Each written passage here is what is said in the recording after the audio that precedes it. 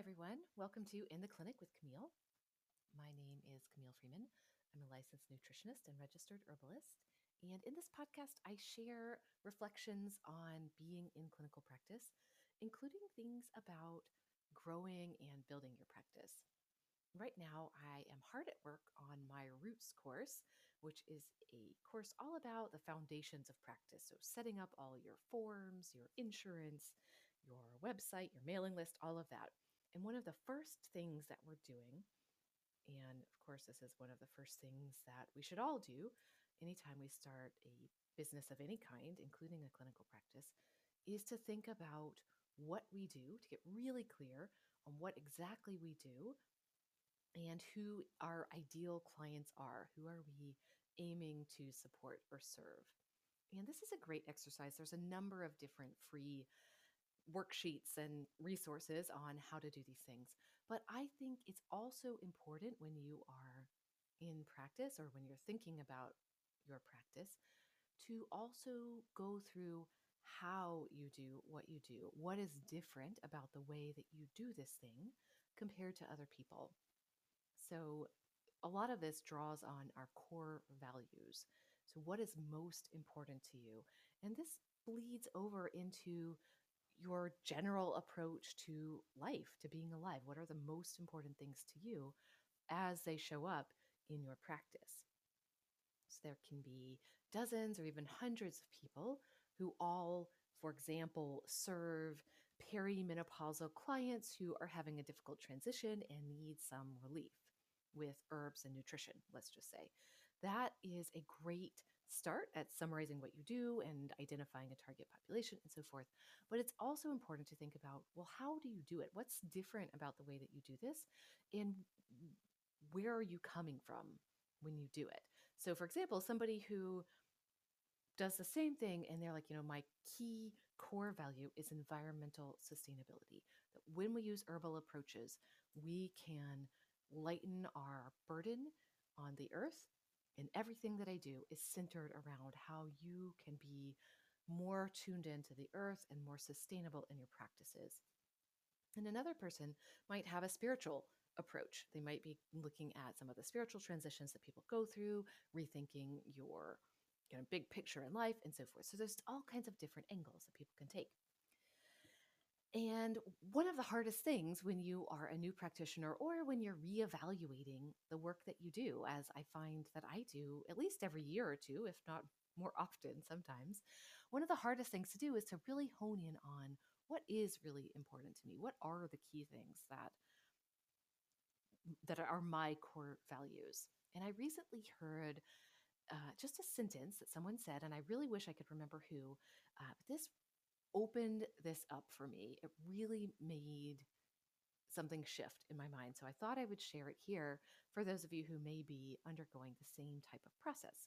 And the question that was posed was, in order to identify your core values or the things that are most important to you in practice or in life, think about the things that irritate you the most, that are most likely to get you upset or to have you feeling like, no, I would never work with that person, or that's absolutely not a good fit. And that emotion, that sensation is going to point you right toward something that's really, really important to you. And I'll give you an example.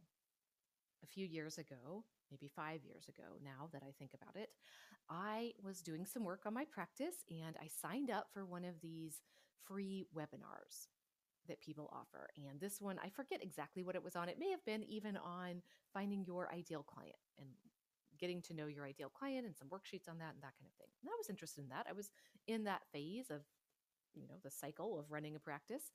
And I signed up for this webinar and it happened to be, uh, I don't know, 7 p.m. on Friday night when I signed up for it because I am a mother of small children and I don't do exciting things on Friday night. Instead, I take webinars about building your practice. So anyway, I signed up for this webinar and it came up with a thing like, would you like to start at 7:15, 7:30, or 7:45? And I was like, well, 7:45. I clicked it. I go to this webinar Friday night at 7:45 p.m. and I get on there and there are like 45 participants in the participant list. And it becomes very clear to me that this is a pre recorded webinar, and all of these 45 names, other than me, are fake. They are just there to make it seem like this webinar is really well attended. And I'm almost certain that I was the only person there actually going through in real time watching the webinar. And I don't mind watching a recorded webinar. I'm fine with a recorded webinar. I understand I offer recorded webinars myself on my website. But the idea that someone would pretend that it wasn't pre recorded and add fake audience members in order to manipulate my emotions and make me feel like this is a really popular thing was extremely repulsive to me. And in fact, I would never purchase something from this particular individual, even though a lot of the things that they do resonate with me. And it's the kind of thing that I might buy if I hadn't had this experience. And that really helped me hone in on a core value of mine, which is authenticity and honesty.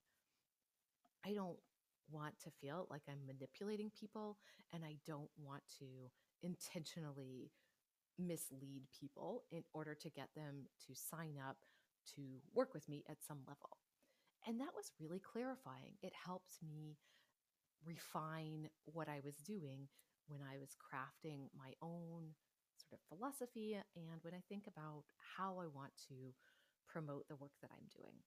So I invite you to think about some of the things that really irritate you when you come across them. It probably isn't the same things that irritate me, and to reflect on those as a way to identify your core beliefs or values that are things you really want to highlight in your promotional materials. You want to look through that lens and make sure that what you're doing feels really good and in line with the things that are most important.